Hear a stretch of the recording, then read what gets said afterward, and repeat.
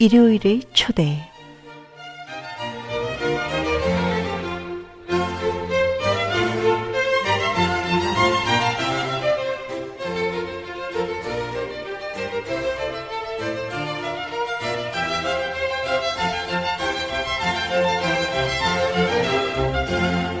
NYBM 뉴욕 불교방송 애청자 여러분, 안녕하십니까? 일요일의 초대 보광화입니다.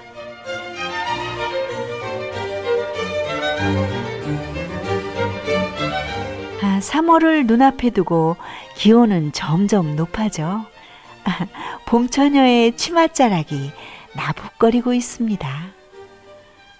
따스한 봄의 기운과 함께 힘들고 움츠렸던 여러 일들이 소생의 기쁨으로 다가오길 소망해 봅니다. 부처님께서는 법구경 봉지품의 말씀을 통해 배우기를 좋아하는 일을 항상 돌보고 마음을 바르게 가져 그대로 행하며 보배로운 슬기를 보호하는 사람, 글을 일러 돌을 닦는 사람이라 한다고 말씀하셨습니다. 새봄을 맞이하는 우리 불자들은 부처님의 이 말씀을 다시 한번 되새겨 일상이 모두 도의 길에 머무시길 바라면서 일요일의 초대 2월의 문을 열겠습니다.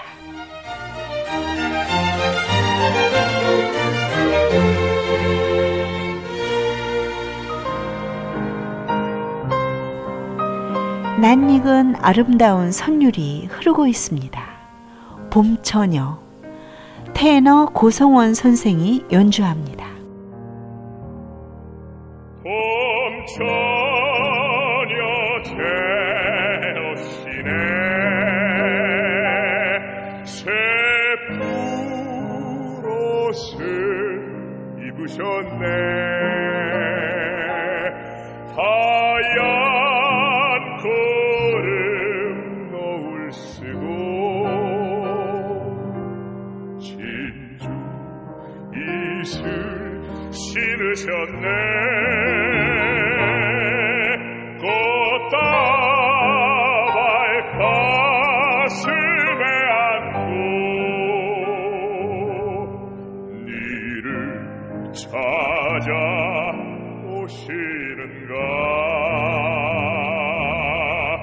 님 찾아가는 길에 내 집 앞을 지나시라 이상도 하오시다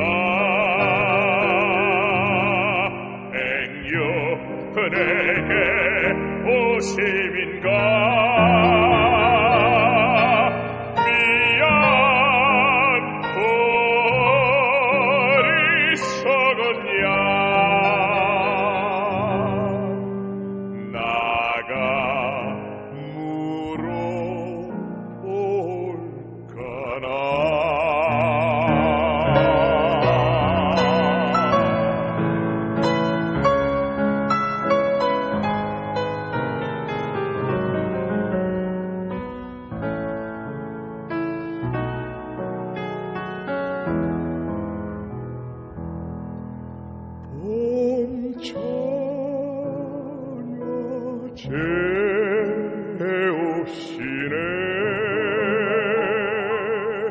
새 푸롯을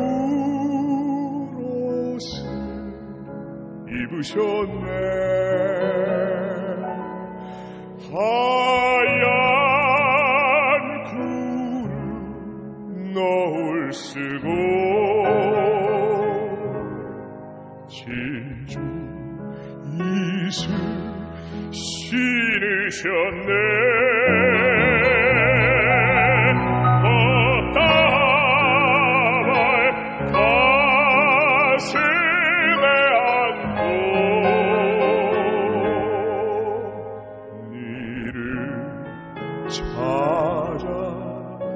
찾아오시는가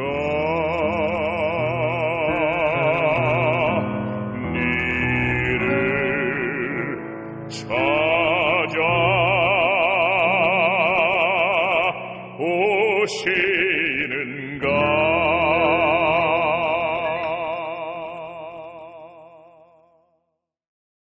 네, 테너 고성원 선생의 연주로 들어본 봄처녀였습니다.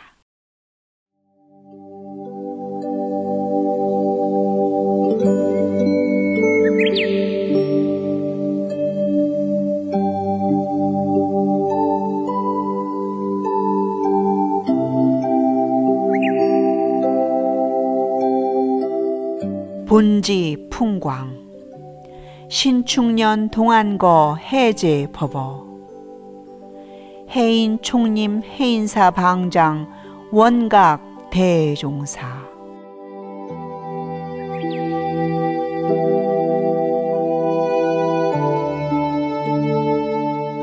이민년의 정월 대보름 신축년의 동안거가 해제되는 날 법보종찰 해인사 대적광전의 법상에 오른 방장 원각 대종사는 주장자를 한 번 들어보이신 후 크게 한 번 내리치시고 나즈윽한 목소리로 다음과 같이 말씀하셨다.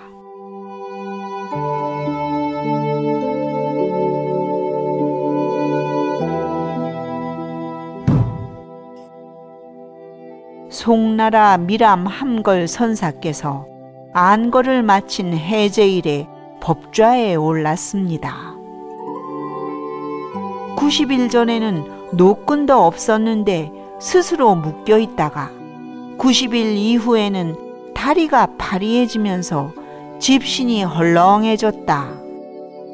그리하여 비로소 해제 이후에 하늘이 사사롭게 만물을 덮지 않고 땅은 사사롭게 만물을 실는 일이 없으며 바람은 나뭇가지를 울리지 않고 비는 흙덩이를 깨뜨리지 않게 된다는 이치를 알게 되었다. 결제대중이 안거를 회양하면서 태평스런 해제 시절을 향해 길을 떠나게 되었으니 설사 동쪽으로 가다가 뒤집어지면 뒤집어지는 대로 서쪽으로 오다가 뒹굴면 뒹구는 대로 모든 것을 무심히 할 일이다. 이렇게 말씀하신 뒤에 할을 하시더니 법상에서 내려오셨습니다.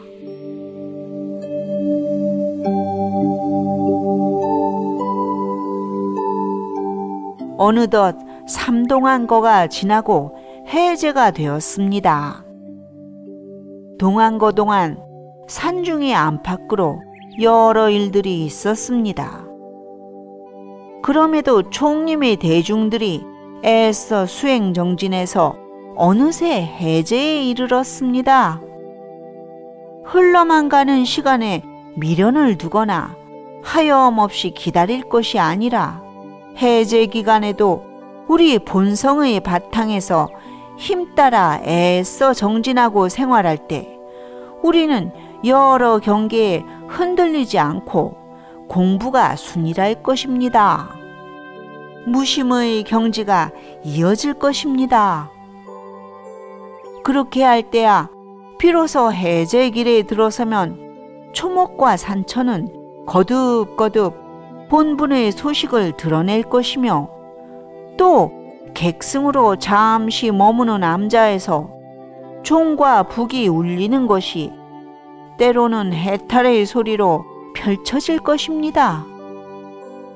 그러므로 가고 머무를 때 정해진 장소가 따로 없으며 또 숨고 드러남이 자유자재한지라 설사 범부라고 할지라도 범부가 아닌 것입니다.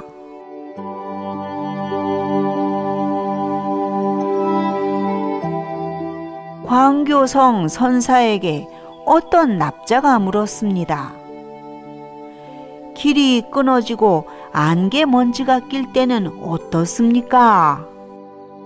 이에 선사는 대답했습니다. 눈이 없는 사람은 등불을 빌리지 않는다.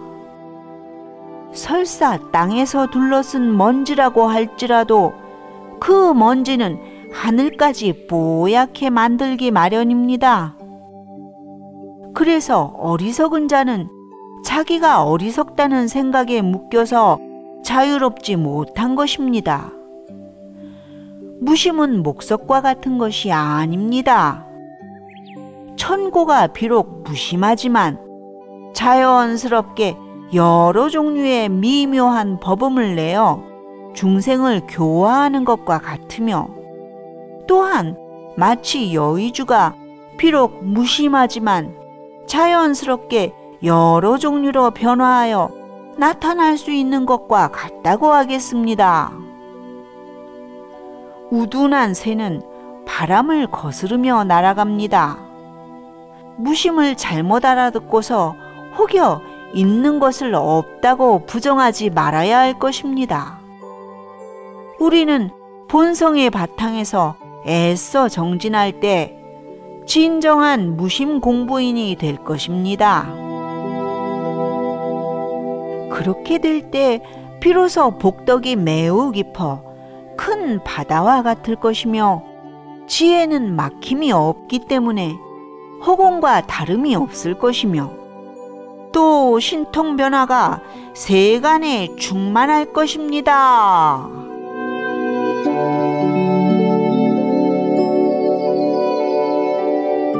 흑마답 설원 부적이요 백어 음수료 무성이로다. 검은 말이 흰 눈을 밟더라도 본래 검은 발자취를 남기지 않았고, 뱅어는 물을 마셔도 마시는 소리가 전혀 들리지 않는구나.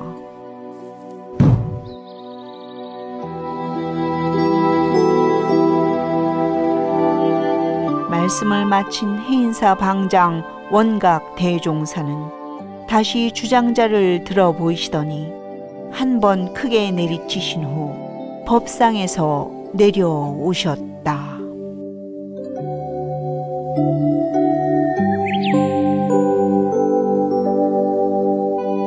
네, 본집 풍광 신축년 동안거 해제법어, 지금까지 법보종찰 가야산 해인사 방장 원각 대종사의 법어와 함께 하셨습니다.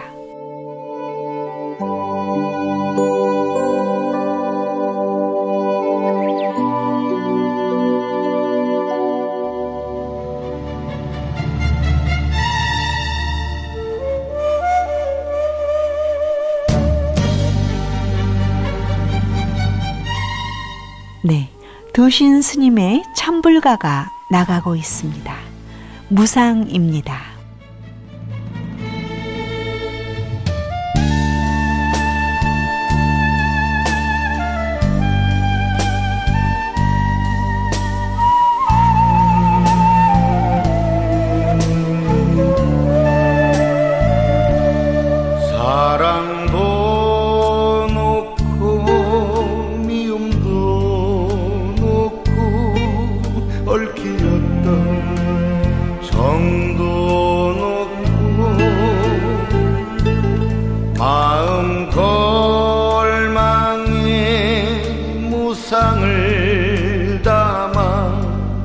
고행길을 떠난다.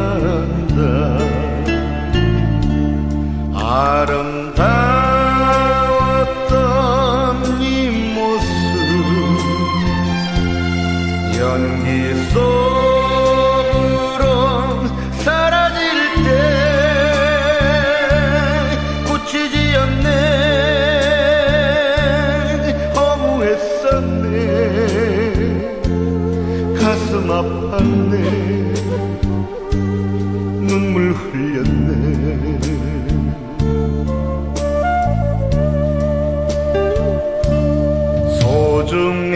소중했던 이 나의 고운님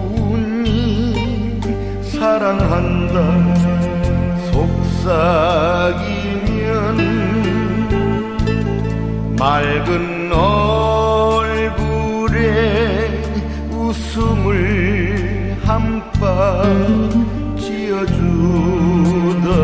나의 고운님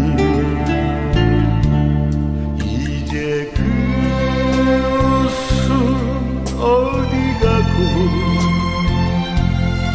나만 외로이 남아있는 잊고 싶어요 그대 그림자 믿기 싫어요 그대 떠남을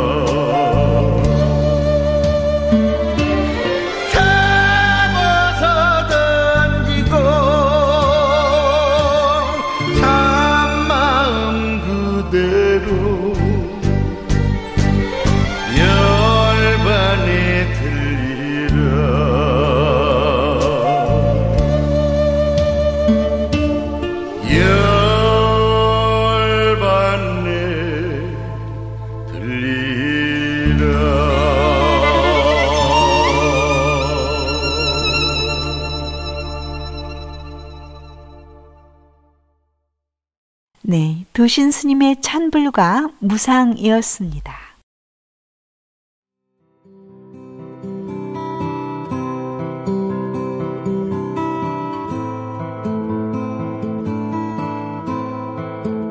골프공과 선사.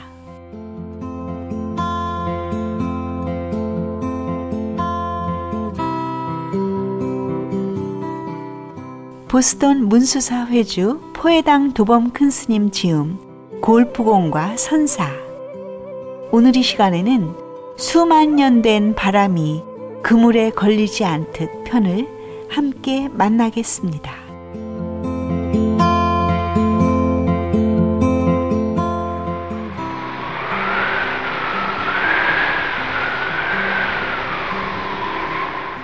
수만 년 된 바람이 그물에 걸리지 않듯 나무는 나무대로 집은 집대로 저마다의 높낮이로 소담소담 꽃 피우듯 쌓인 설경을 보니 간밤에 바람 타지 않고 눈이 내렸고 그래서 추녀 끝 풍경도 울리지 않았나 봅니다.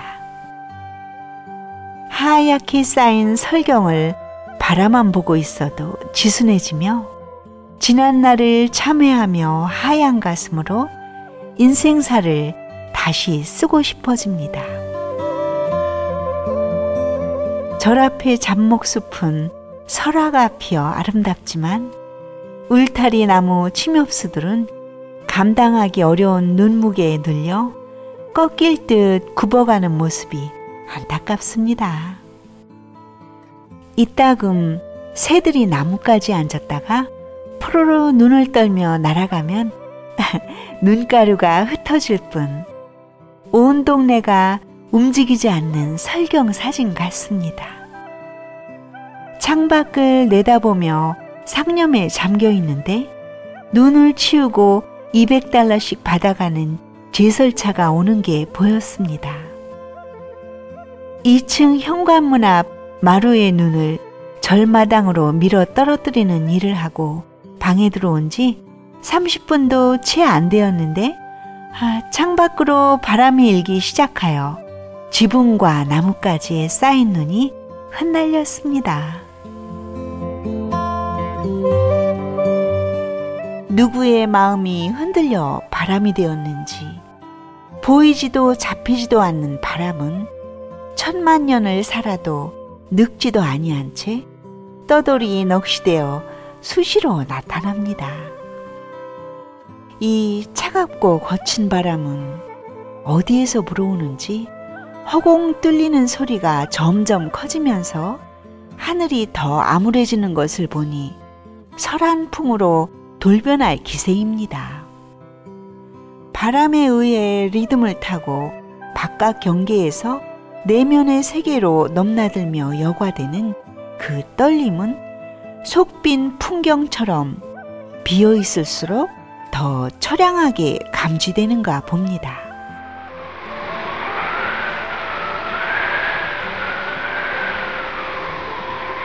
안팎이 없는 그 끝없는 쪽으로 소리 따라 응시해보면 늘 보고 있으면서도 보이지 않던 것이 보이고 가까이에서 듣고 있었지만 듣지 못했던 소리가 들립니다.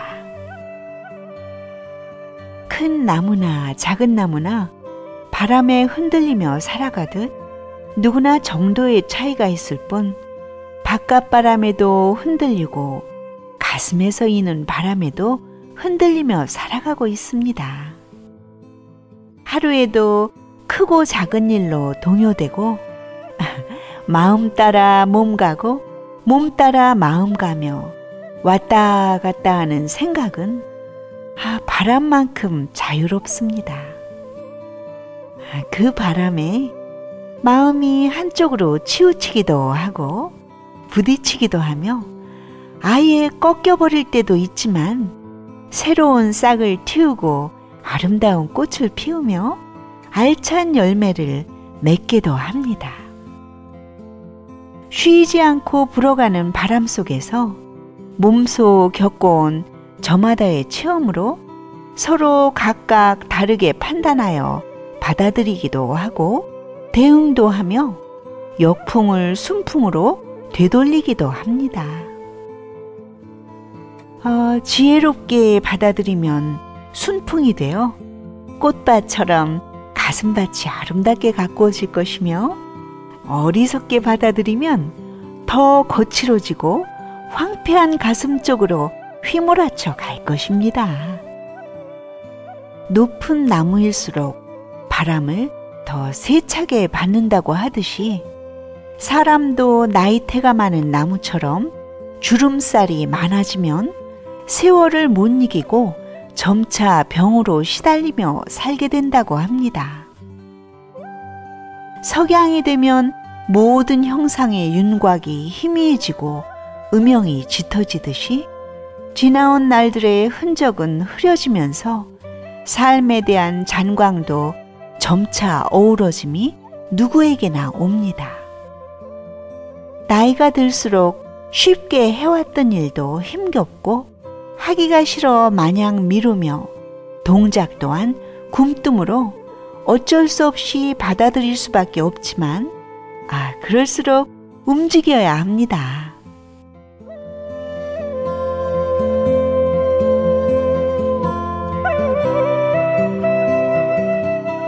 탁해진 방안 공기를 바꾸기 위해 창문을 열고 새로운 바람을 불러들이듯 자아란 테두리 안에 갇혀있는 관념을 새로운 생각으로 자주 여닫게 합니다. 계절의 변화가 그때마다 무상의 세계를 실감케 하고 새로운 각성으로 좋은 기회를 주도적으로 찾게 하며 방심한 마음을 다시금 챙기게도 합니다. 사람마다 성격이 가지각색이듯 체질도 다르므로 운동도 그에 맞게 하며 의학 상식 역시 각자에게 맞춰야 지킬 수 있습니다. 주위 환경에 무심하면 그날이 그날 같지만 조금만 관심을 가져도 변화의 의미를 여실하게 보여주는 계절이며 건강 또한 계절과 무관하지 않습니다. 자연의 소리도 한음정 낮게 들으면 바람 소리도 속삭임이 되고 이따금 감흥으로 되살아나며 상상력을 일깨워줄 때도 있습니다. 골프에서 맞바람이 불 때와 뒷바람이 불 때와 측면에서 바람이 불 때 바람의 측정을 잘해 각각 다른 샷을 쳐야 하듯 주위 사람의 입바람도 순풍으로 받아들여야 합니다. 몸이 아프면 정신도 그 아픈 몸에 갇히므로 건강이 곧 자유요. 음식은 돈으로 살 수 있지만 식욕은 살 수 없으며 약도 돈으로 살 수 있지만 건강은 살 수 없습니다. 어떤 운동을 하면 되고 어떤 운동은 하면 안 된다는 생각에서 벗어나야 하고 건강을 위한 운동이라면 바람처럼 자유롭게 받아들여야겠습니다.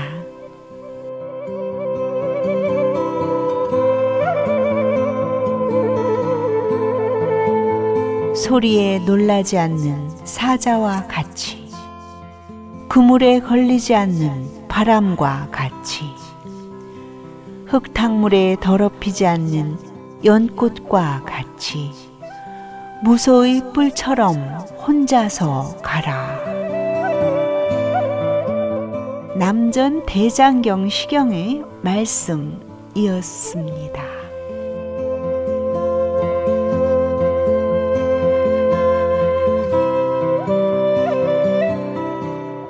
보스턴 문수사 회주 포회당 도범 큰스님 지음 골프공과 선사. 지금까지 수만 년 된 바람이 그물에 걸리지 않듯 편을 함께 음미했습니다.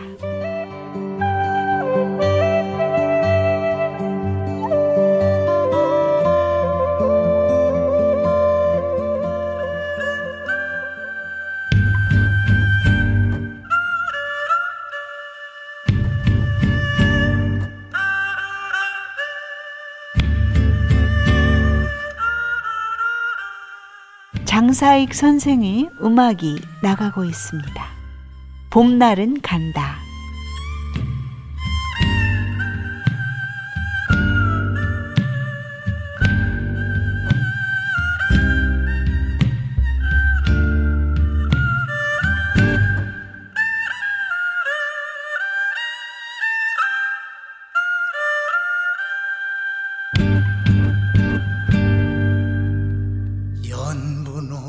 치마가 봄바람에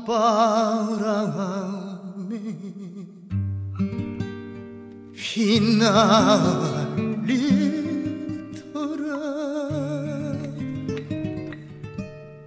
오늘도 옷고름 씹어가며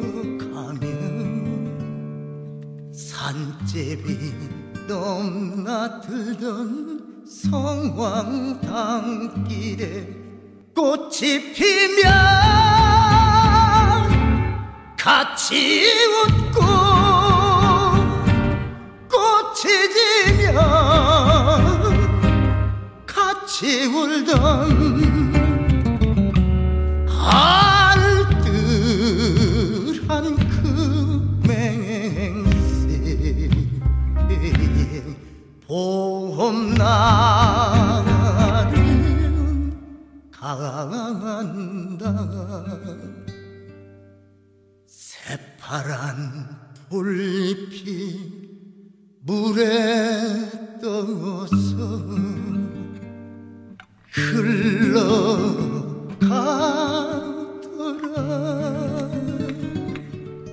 오늘 또 꽃편지 내 던지며 정못에 짤랑대는 영망아 찾길에 별이 뜨면 서로 웃고 별이 지면 울던 실없는 그 기약이 봄날은 간다.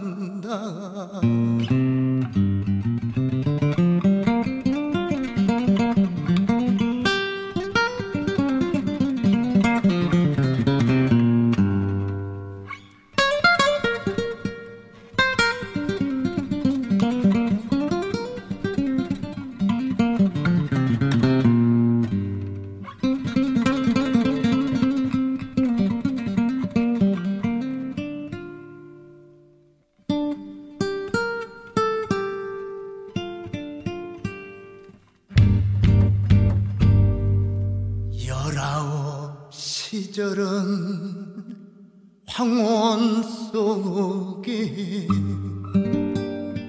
슬퍼지더라.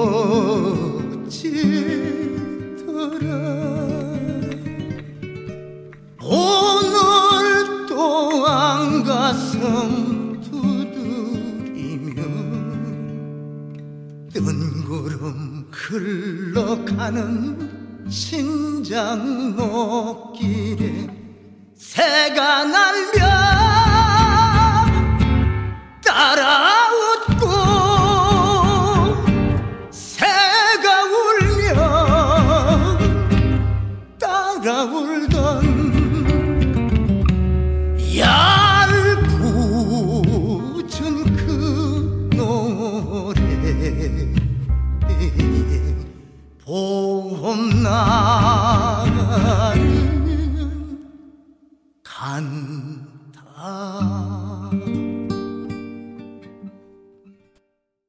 네, 봄날은 간다.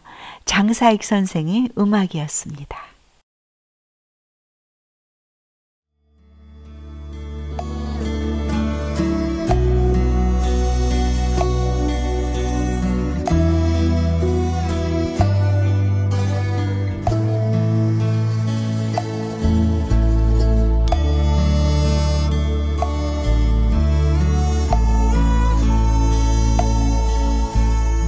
생활 속에 피는 연꽃.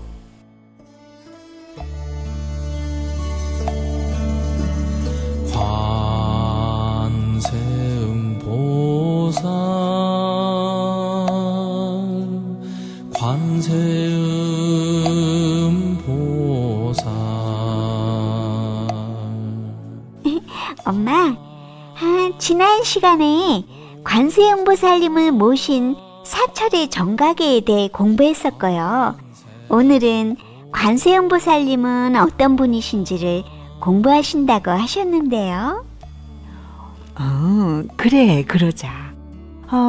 관세음보살님이 어떤 분이시고 또 왜 대자대비의 보살님이신지는 법화경 제25품인 관세음보살 보문품에 잘 그려져 있는데, 관세음보살은 단순히 천상이나 극락에 안주하는 초월적인 존재가 아니라는 점을 먼저 말해야 되겠구나. 아, 네. 그러면은요? 엄마가 지난 시간에 우리 곁에 가까이 다가와 계신 분이 바로 관세음보살이라고 이야기했던 것처럼, 우리가 사는 현세에서 괴로움을 겪는 사람들에게 해탈을 이룰 수 있게끔 도와주시는 보살이시고, 밝고 열악하는 자비의 화신이며 현세의 구세자가 곧 관세음보살이라 하겠다. 그리고 이 관음은 대승불교의 보살 사상에서 비롯되었는데, 그 많은 보살 가운데 한 분이시라고 생각하면 될 것 같다. 그런데 엄마, 우리가 부처님을 믿고 따르면 우리의 믿음은 부처님 한 분이면 되는 것 아닌가요? 우리 제이가 좋은 질문을 했는데, 우리가 생각하는 부처님은 그야말로 삼천 대천세계에 아니 계신 곳이 없어 이 우주 자체가 곧 부처님의 몸이라 해도 과언은 아닐 것이다. 그러다 보니까 종교적으로 볼 때 부처님과 우리 범부 사이에는 무한한 거리가 있음을 느끼게 되었는데, 이 간격을 이어줄 이상적인 보살이 등장하게 되었는데, 그 대표적인 보살이 미륵, 관음, 대세지, 보현, 지장보살들이라 이해하면 되겠다, 제야. 아, 네. 우리가 지난해 몇 차례에 걸쳐 공부하였듯이 이 보살들 중에 가장 먼저 등장하신 보살님이 미륵보살님이신데, 미륵보살님은 석가모니 부처님으로부터 미래의 부처가 될 수기를 받은 미래불로서 현재는 도솔천에 계시고, 석가모니 부처님은 이미 열반하셨는데도 불구하고 미래불인 미륵의 출세는 요원한 데다 더욱이 현재하는 아미타불의 극락정토 왕생은 고난에 찬 현 사바세계의 구세자가 될 수 없기 때문에 현실의 구세주로 등장하신 분이 바로 관세음보살이라고 말할 수 있겠다. 아, 그렇군요. 보살님들의 출연하시는 의미를 이제 짐작하겠어요, 저희도. 그럼 역시 관음신앙의 요체는 법화경 보문품이신가요? 맞아, 그렇단다. 법화경 보문품에 그려진 관세음보살의 대의를 보면, 첫째, 관세음보살은 현실 세계에서 괴로움을 겪는 인간의 간절한 기원과 요구에 의해 나타나는 구세 대비자라는 점. 둘째, 만약 중생이 갖가지 공포와 고뇌로 깊은 근심 속에 있어 구호를 받지 못하고 아무 일도 할 수 없을 때, 관세음보살은 만약 나를 생각하고 내 이름을 부른다면 나는 어느 곳에서라도 1000개의 귀를 가지고 들으며 1000개의 눈으로 보아서 그들의 고뇌를 구제하신다는 원력보살이란 점. 셋째, 사바세계의 모든 중생 중에 이 고뇌를 피할 수 없는 사람이 있다면 나는 영원히 성불하지 않겠다는 서원을 세운 보살이 바로 관세음보살이시란다. 그렇기 때문에 불교의 깊은 교리를 알고 모르고에 관계없이 고난에 처해 있는 그 어떤 중생이라도 관세음보살의 명호를 부르면 고난을 피해 복을 받을 수 있으며, 중생의 원에 따라 몸을 놔두시는 관세음보살을 접할 수 있는 것이란다. 우와! 그렇다면 엄마, 관세음보살의 대자대비 속에서 구제받는 고난들은 구체적으로 어떤 것이에요? 법화경 보문품에 따르면 칠난 삼독의 구고고난을 들고 있는데, 첫째, 입으로 관세음보살을 지성껏 부르면 7가지 난의 재앙을 면하게 된다고 하였는데, 처음은 환난으로 설사 큰 불에 들지라도 불이 능히 태우지 못하며, 다음은 순환으로 큰 물에 빠질지라도 죽는 일이 없을 것이며, 다음은 풍난으로 바다에서 검은 바람을 만나 죽음에 임박했더라도 해탈을 얻을 것이며, 다음은 검난으로 죽음의 칼이 목전에 다다랐을지라도 그 칼이 저절로 부러질 것이며, 다음은 귀난으로 나찰 등 아무리 사나운 마귀라 할지라도 해를 끼치지 못하며, 다음은 옥난으로 죄가 있거나 없거나 감옥의 고통을 맡게 된 자들이 모두 자유로워지며 다음은 정난으로 원수나 도적도 사라질 것이라 하였고, 둘째, 마음, 즉 뜻으로 관세음보살을 생각할 때는 3가지 독소가 녹아내린다고 하셨다. 그것은 음욕이 많은 사람이 관음을 생각하며 청량함을 얻을 수 있고, 분노로 주체하지 못하는 자가 관음을 생각하면 기쁨을 이룰 수 있고, 또 어리석음이 많은 자가 관음을 생각하면 지혜를 이룰 수 있다고 하셨단다. 셋째, 관음보살께 몸으로 예배하고 공양하면 훌륭한 자녀를 얻을 수 있다고 하였는데, 복덕과 지혜를 갖춘 아들을 원할 때나 단정하고 잘생긴 딸을 원할 때 관세음보살께 예배하고 공양하면 뜻과 같이 이룰 수 있을 뿐만 아니라, 관음은 한량없는 세간의 낙을 추구하는 사람의 소원까지 버리지 않아서 우리들이 일심으로 지극정성 관음을 연할 때 관세음보살은 우리들의 소원을 남김없이 성취시켜 주신다고 하셨단다. 네, 엄마. 엄마의 말씀으로 저도 지금까지 막연히 알고 있던 관세음보살을 벗어나 관음의 진신을 볼 수 있도록 노력해야겠어요. 관음의 진신은 과연 무엇인지 스스로 물어보기도 하고요.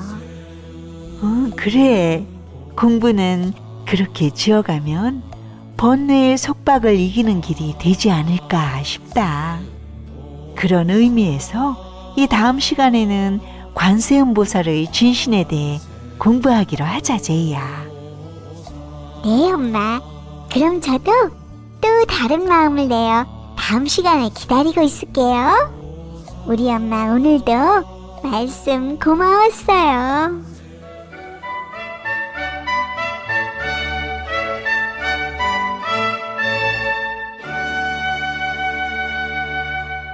네, 생활 속에 피는 연꽃. 지금까지 제이와의 대화를 통해 관세음보살은 어떤 분이신지를 공부했습니다. 다음 시간에는 관세음보살의 진신에 대해 공부하도록 하겠습니다. 생활 속에 피는 연꽃이었습니다.